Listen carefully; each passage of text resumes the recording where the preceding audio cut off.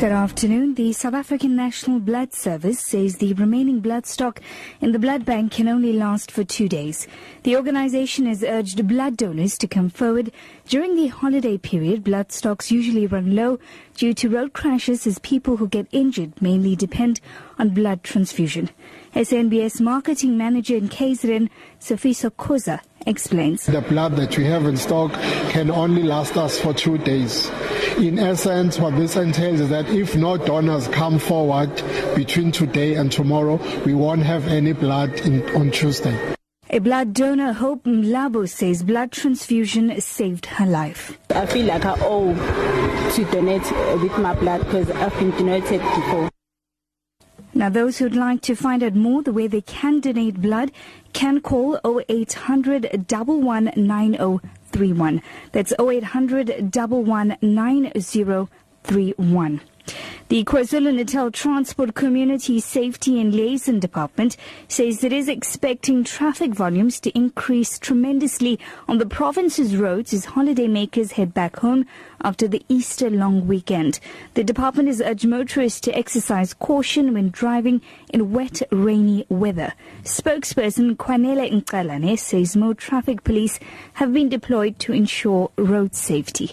We want to caution the people who will be driving in the province, especially tomorrow, as we are anticipating an increase in terms of traffic volumes as people will be making their way back to their respective workplaces and to their respective homes, those who are visiting the province. However, the MEC will want to assure them that we are going to have a maximum deployment of traffic officers.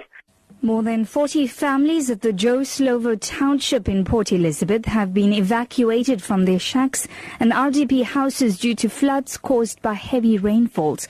Police spokesperson Vimla Mudli says some of the affected families are currently being accommodated at local schools and churches. Mudli says no fatalities have been reported so far. Port Elizabeth area has already been hit by the rains, resulting in flooding in the following areas, which is Daleview, Reservoir Hills, Azalea Park, Bettelsdorp area and Dispatch. The communities in Joe Slovo area in Quadesi have been evacuated to nearby schools for shelter currently. The United Nations Relief and Works Agency is extremely concerned about the safety of Syrian and Palestinian civilians in Yarmouk. The Palestinian refugee camp in Damascus is undergoing intensive armed conflict between IS and Palestinian militants present in the area. The armed groups are engaged in fierce fighting in areas where around 18,000 civilians reside. The United Nations has appealed for a halt in the violence in Yarmouk.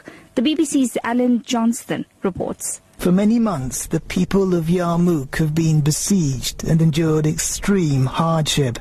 But now the advance of the IS militants has made things even worse. Families are cowering in their homes while fighters battle in the streets outside. And so the UN agency that tries to supply Yarmouk with aid has made a desperate appeal for a halt to the hostilities that would permit the safe evacuation of civilians. Your top story at 4, the South African National Blood Service says the remaining blood stock in the blood bank can only last for 2 days. For Lotus FM News, I'm TRACY VALAYDHAM. I'll be back with more news at 5 o'clock. Indian cinema.